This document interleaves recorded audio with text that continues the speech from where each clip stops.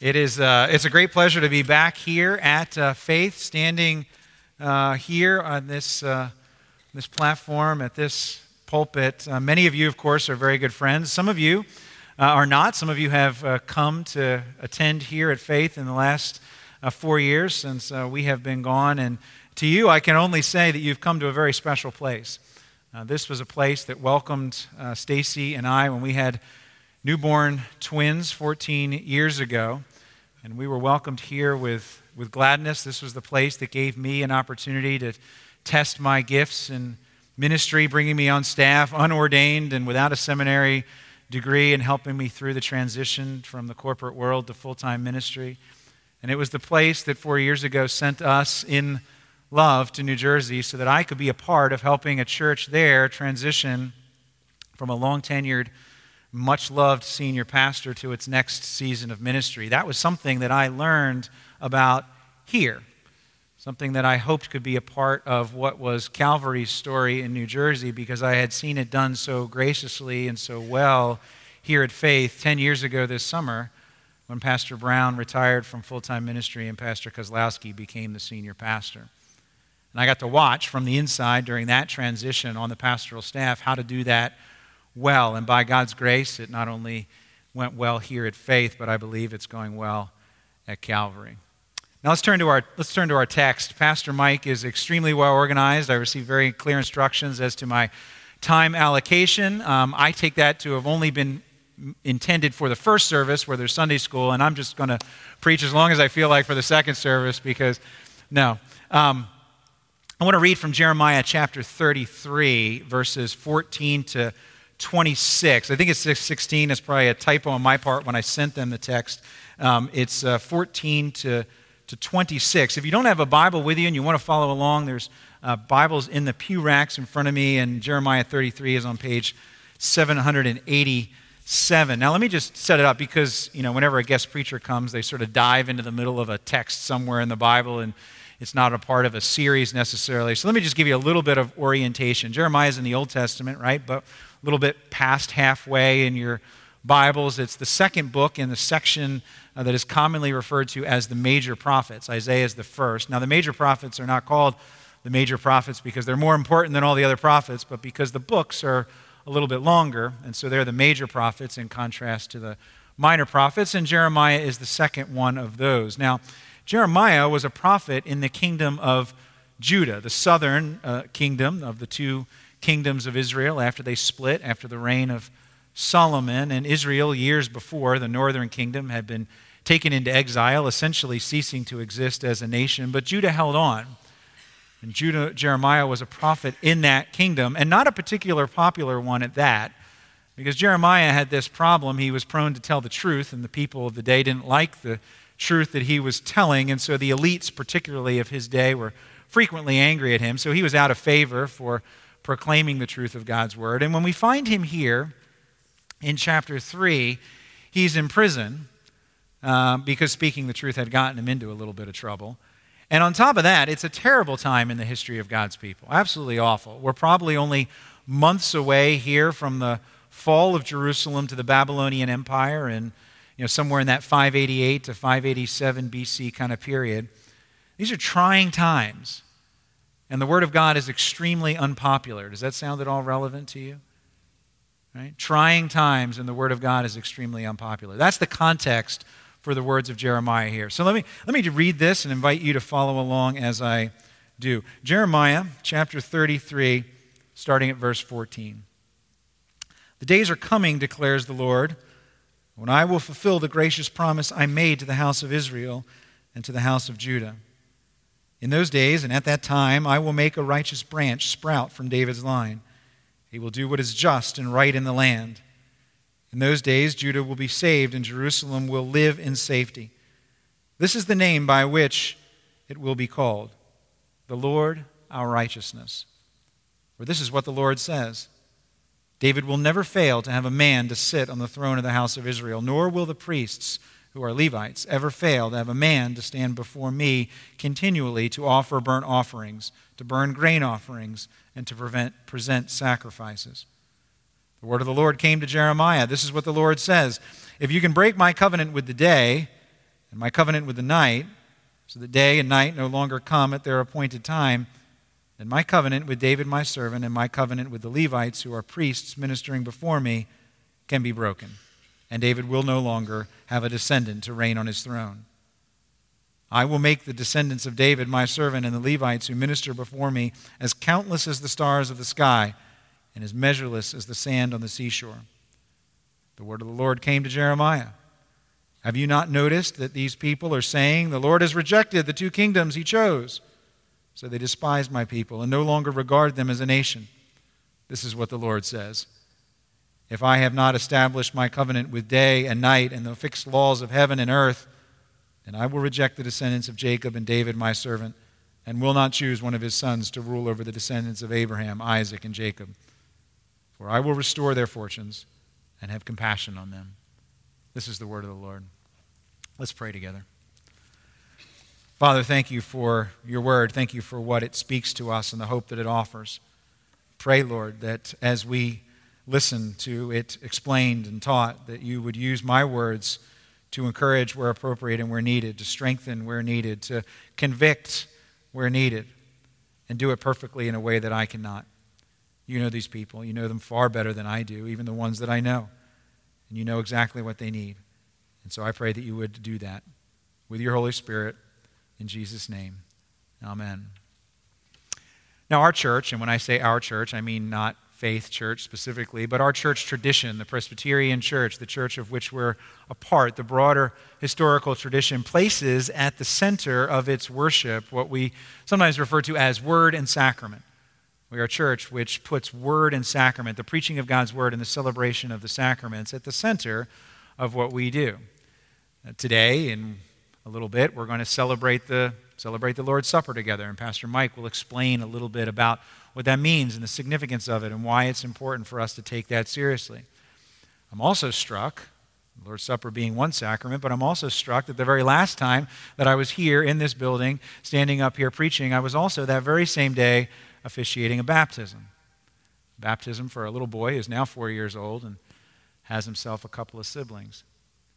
And so we stand in the midst of the preaching of God's word and the celebration of God's sacraments. And it's an interesting image to have in mind as we look at this text, because this is one of those passages that's often quoted that point to the arrival of Jesus, a baby born in a time of struggle and a time of uncertainty.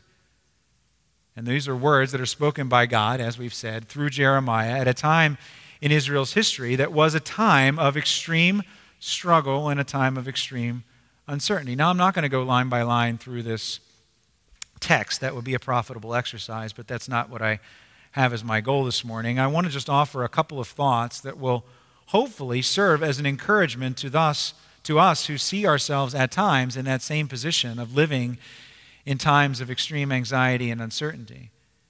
And I want to see if we can set up for us appropriately the celebration, the significance, the power of the celebration of the Lord's Supper that we will be doing in just a few minutes. That's the goal. Let me do that by by going back to a book that I read just a couple of years ago. It's a book that was written in 2017. It's a novel, in fact, a fiction work, relatively rare for me, but a fiction work by Stephen Kiernan called The Baker's Secret. And it's about a small French town on the coast of Normandy during the Second World War and the Nazi occupation of France. Now, like I said, I don't read fiction very often, but the book was fascinating to me, maybe because I had the opportunity to visit with my grandfather about 20 years ago, a little over 20 years ago, the beaches of Normandy, and see that very place and walk in those very same towns. Maybe because I appreciate and enjoy reading about stories of people who maintain hope and maintain courage in extremely challenging times. But the story centers around a young French woman named Emma, who had apprenticed for a number of years since she was 13 in the shop of a master baker in France. And the German commandant, when he comes into town, is so captivated by Emma's bread, she bakes amazing bread, that she is given extra rations of flour every day for her to bake a dozen loaves of bread for the commandant and for his staff. Every day they arrive with the flour, and every afternoon she is to deliver 12 loaves of bread. particularly infuriating for Emma to do this because as the town slowly starves, she is helping the German officers to eat well. So she does what she can. She mixes into the flour just a small amount of ground straw, only a little so that it isn't noticed by the taste, but it allows her to stretch the batch and give her 2 extra loaves every day, which she then distributes at great risk to herself to the people that she deems most in need of a little bit extra sustenance in the town. And starting with that bread distribution, it ultimately develops into a system of underground barter and trade that Emma coordinates, all with the aim of helping her village to survive the occupation. Now, interesting story, you say. Here's where I find this relevant for us this morning. As I come back here and I stand and I think of a baptism the last time I was here, as I think of this being the place where all 5 of my children were baptized themselves. This is where I think this is relevant. Emma, for all of her resourcefulness, for all of her scrappiness, she's a cynic. And one day, the spring of 1944, she's deep into the occupation, and the conditions in the village are at their absolute worst. And she visits the home of a young man and his wife. He had been a professor in his pre-war days. They hadn't had any children up to this point. And she enters into the house. She sees the young woman of the house sitting in a chair, nursing in her arms and wrapped in a blanket a brand new baby girl, just 2 hours old. And the father is absolutely glowing and insists that Emma hold his new daughter. And he says, "Isn't she beautiful?" And she is, of course. But all Emma can think is, what were they thinking? To bring a child into a time of war, what did they imagine her life would be like? It's an interesting question, isn't it? It's a very relevant question, actually. Just think about the world around us. Why bring a child into this world when on so many measures it seems a very difficult time to raise a child?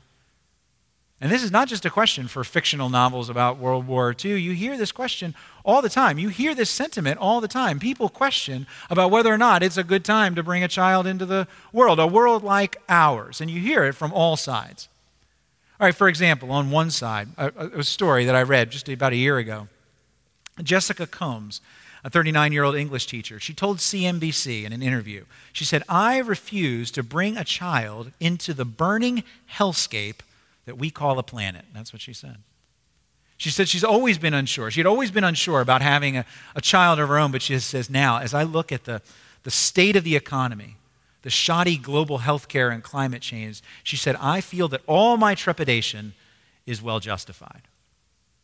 Same fears. There's another guy interviewed in the article. His name was Tom James, 39-year-old managing partner of a public relations firm. And he's quoted in the article, tells CNBC, "I had a major depressive episode last year based on the existential angst over the world my children will be growing up in."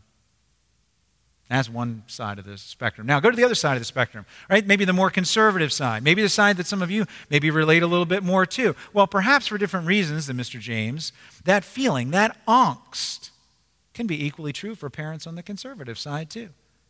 All right, different set of concerns, maybe, but often talk in the very same ways that betray that underneath maybe a brave exterior, is the same existential angst. The reasons are just different. You talk about I just fear for a world where the government seems more and more encroaching on the rights of individuals. Fear more and more about a slide into moral relativism and the morality of the age. A concern about physical safety in an age where violence seems to be more and more prevalent. Right? So you've got different reasons, but it sounds and seems as if everyone can look at the world around us and make a case for anxiety about the world in which we live, and existential angst over the world my children will be growing up in. And that's an interesting phrase to use, isn't it? Existential angst. If you haven't heard that word, that's my gift to you this morning, is a cool word like that you can use with all your friends tomorrow to impress them how smart you are. Use the word existential and they'll be amazed. It's not actually a hard word to figure out because what it means is found in the word, right? An existential threat is not just a threat to one's happiness, their comfort, right? That's a threat. But an existential threat is a threat to one's very existence. See, that's in the word. A threat to one's being. Now, return to our text in Jeremiah 33. Finally, some of you are saying, return to the text, right?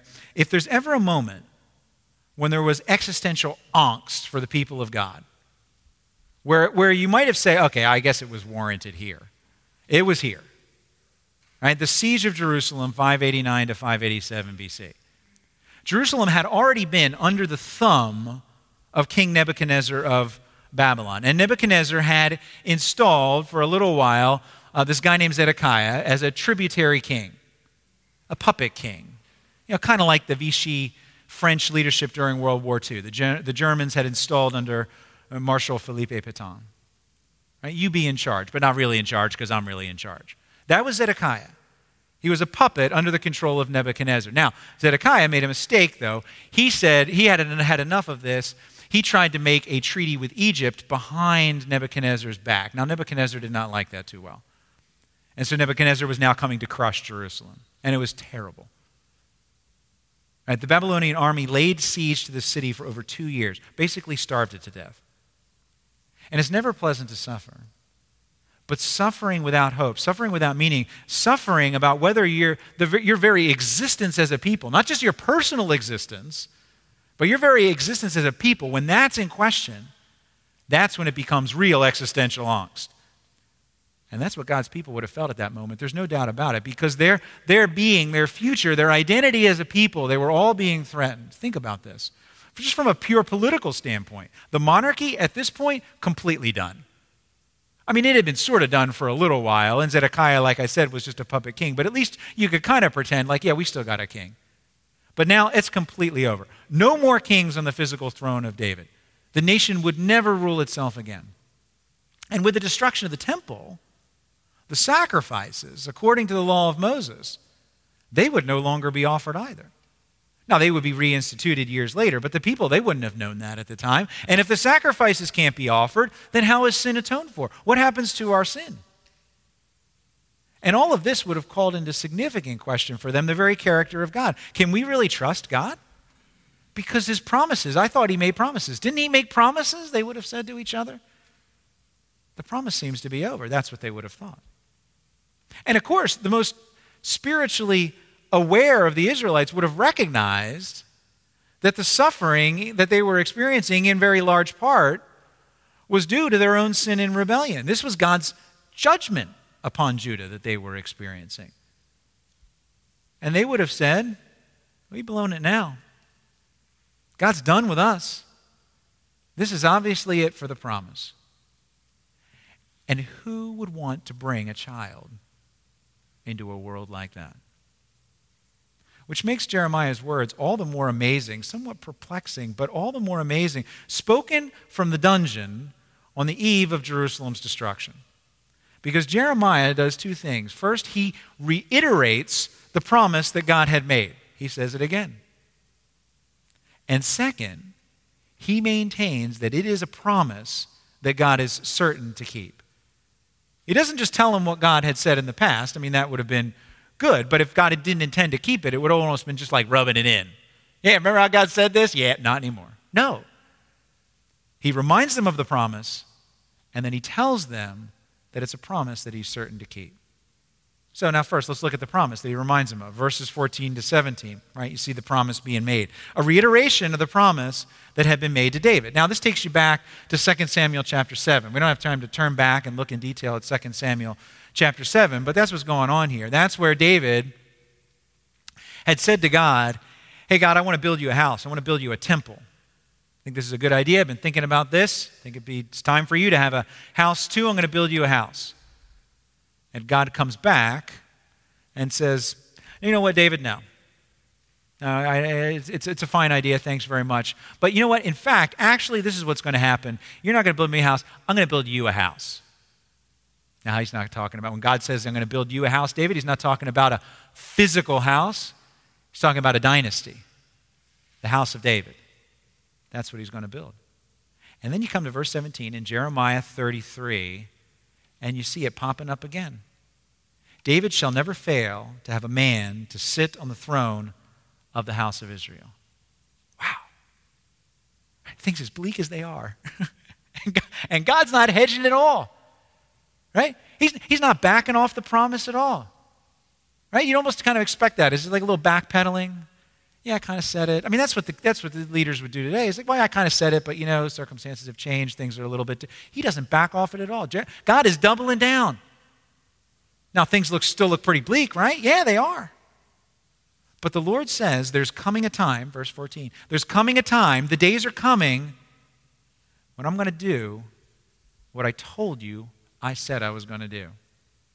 And a righteous branch, which means the Messiah, a righteous branch is going to come from David. And this Messiah is going to right all of the injustices that have been done, and he's going to save his people.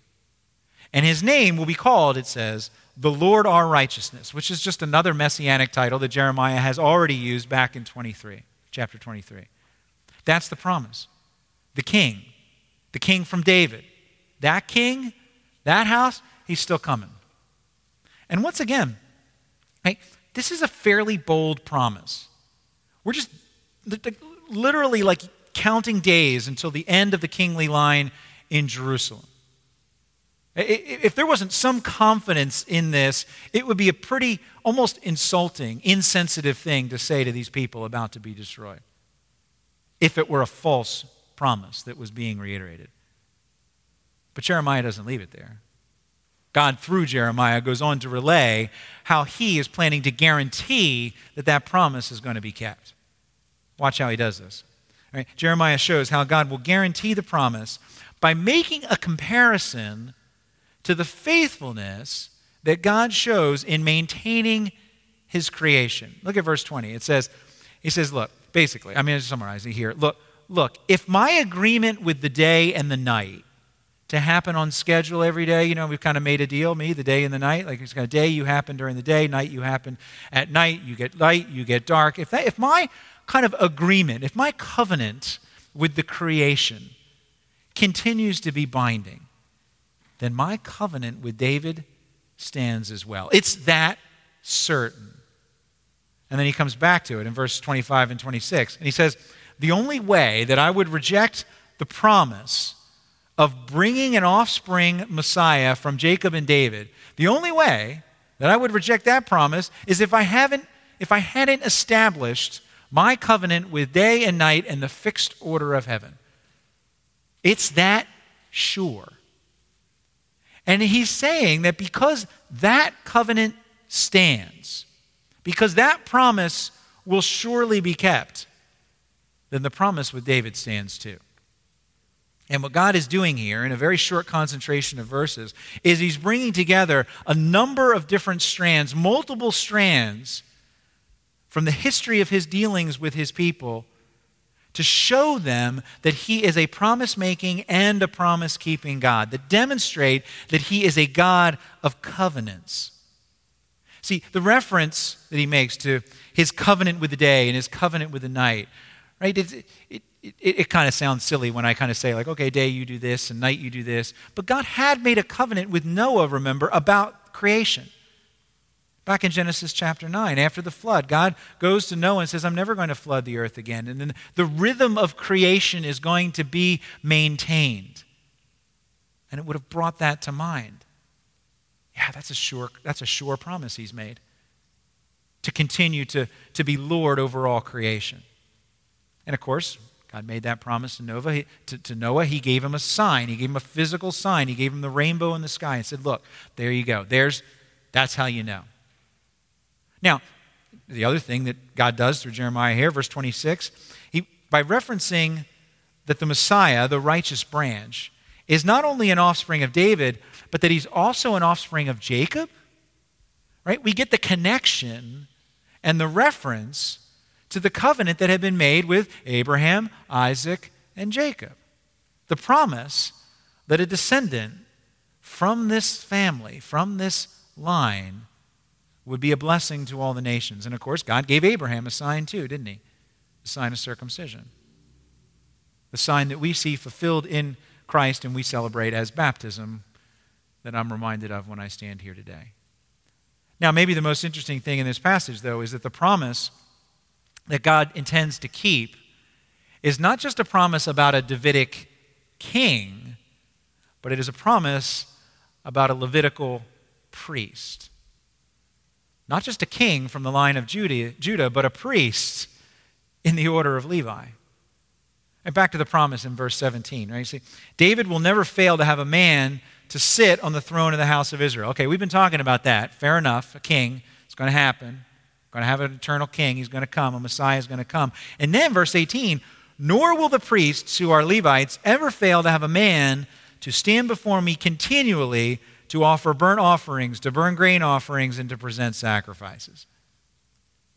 And like I said a minute ago, to the spiritually aware, this would have been a very big deal. This would have been very important. We tend to think today, even today, that a good king is really what we need. And we don't need less than a king, but we tend to default in that direction. What we need is a political ruler. Or we need a king. That's what we need. But see, Israel had existed for centuries before the monarchy was established. What was there from the very beginning, though? What was established at the very formation of the nation of Israel when the laws of Moses were given? The offerings, the system of sacrifice, the Levites, offering sacrifices for the sins of the people. First in the tabernacle and then in the temple. But see, that was about to end now. I mean, we're at the end of that, or so they would have thought at the time. And so now would they not only not have a king, but they're not going to have a priest. And if they don't have a priest, then they're not going to have a sacrifice.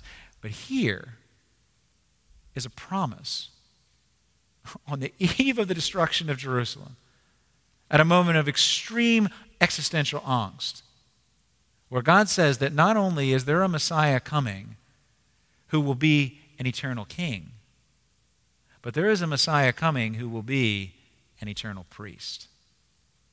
And this covenant of sacrifice, this is what we see most clearly when we celebrate here the Lord's table, right, that we're about to share together. See, remember, when Jesus ate the Passover meal with his disciples on that night of his arrest, on the night that he was betrayed, there's no reference to there being at that meal a Passover lamb, which would have been traditional at Passover. And that's because that Passover lamb was standing right there in front of them. He was the Lamb of God, the promised Messiah in the line of David, born to Mary to be the eternal king, but named Jesus because he was going to save his people from their sins. And how was he going to do that? He was going to do that by being their eternal priest, by standing before the throne of God and offering himself as the ultimate sacrifice. You see, what we need, what we very much need, what we desperately need in this world of chaos, in this world of uncertainty, in this world of existential angst, what we need most of all is a baby to be born into it. And he has been. I talked to some of the children in the first service, and this is what I said. Here, there's fewer children, mine are here, but maybe just as important for adults to hear. This is what you need to remember. Don't ever look into the eyes of a child and say, I'm so sorry for the world that you live in. I'm so sorry because it's going to be a rough go. And that may be true in many respects. But give them a higher vision than that. Please give them a higher vision than that. In the novel that I was telling everyone about, Emma, the young baker who visited that house with the newborn baby, she was given the baby to hold. And remember, she's there holding this newborn baby, and she's wondering why these parents would bring this child into this world, why they could see in any way that this was something that was beautiful. And the girl's father said to Emma, you know, her name is Gabrielle. And Emma asked, why? Is it a family name? She's just trying to make conversation. Is it a family name? Was she named after someone? And the father replied, no, mademoiselle. No. She's named after the archangel Gabriel, because she will be the one who tells our story.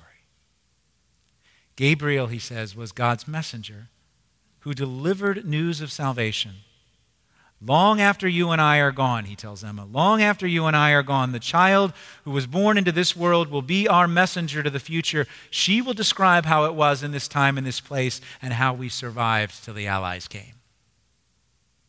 Don't ever tell children that you're sorry they're born to this moment. They were born to this moment for a purpose. To every child here in this church that you minister to, that is why they are here.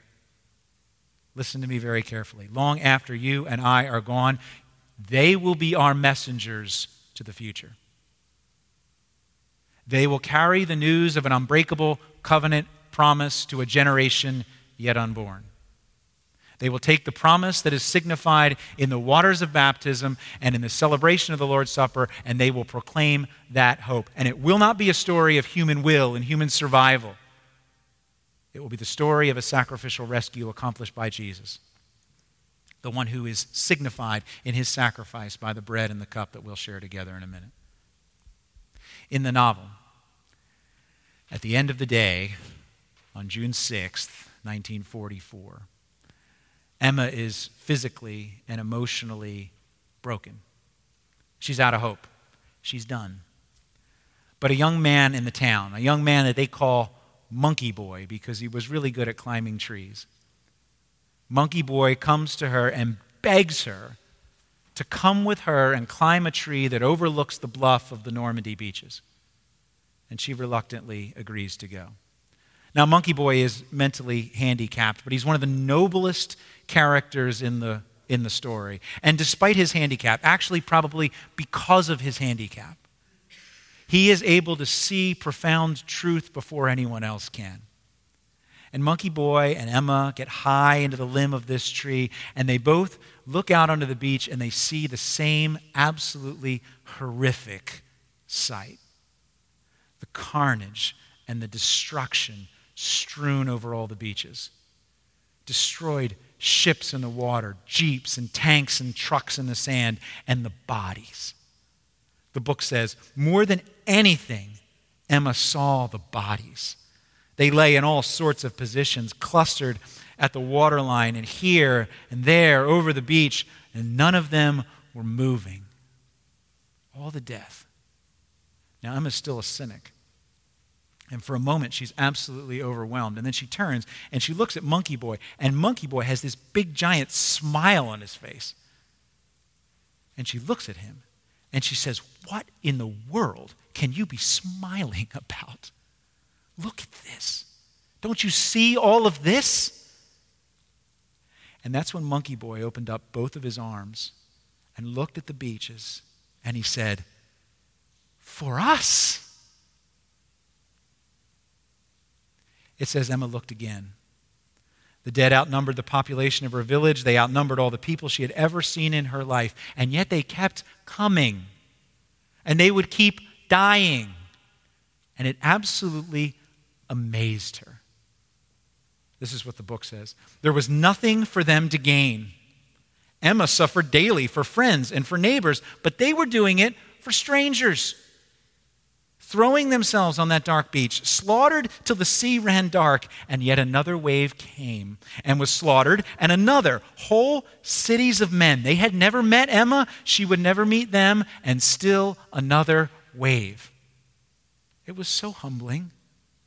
Emma clung to the tree and did not think she could continue to breathe. The weight of their sacrifice might crush her. Here they had died, and up the beach they were still dying in flocks and willingly for the idea that she, Emma herself, and her friends and her family and her neighbors ought to live in freedom.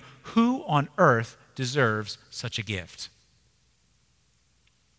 She turned to Monkey Boy, tears in her eyes, and she nodded and she said, "For us."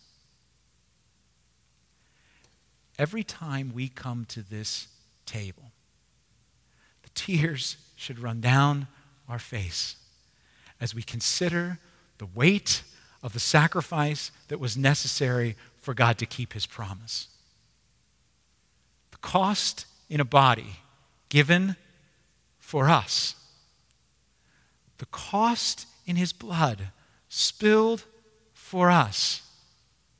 Who on earth deserves such a gift?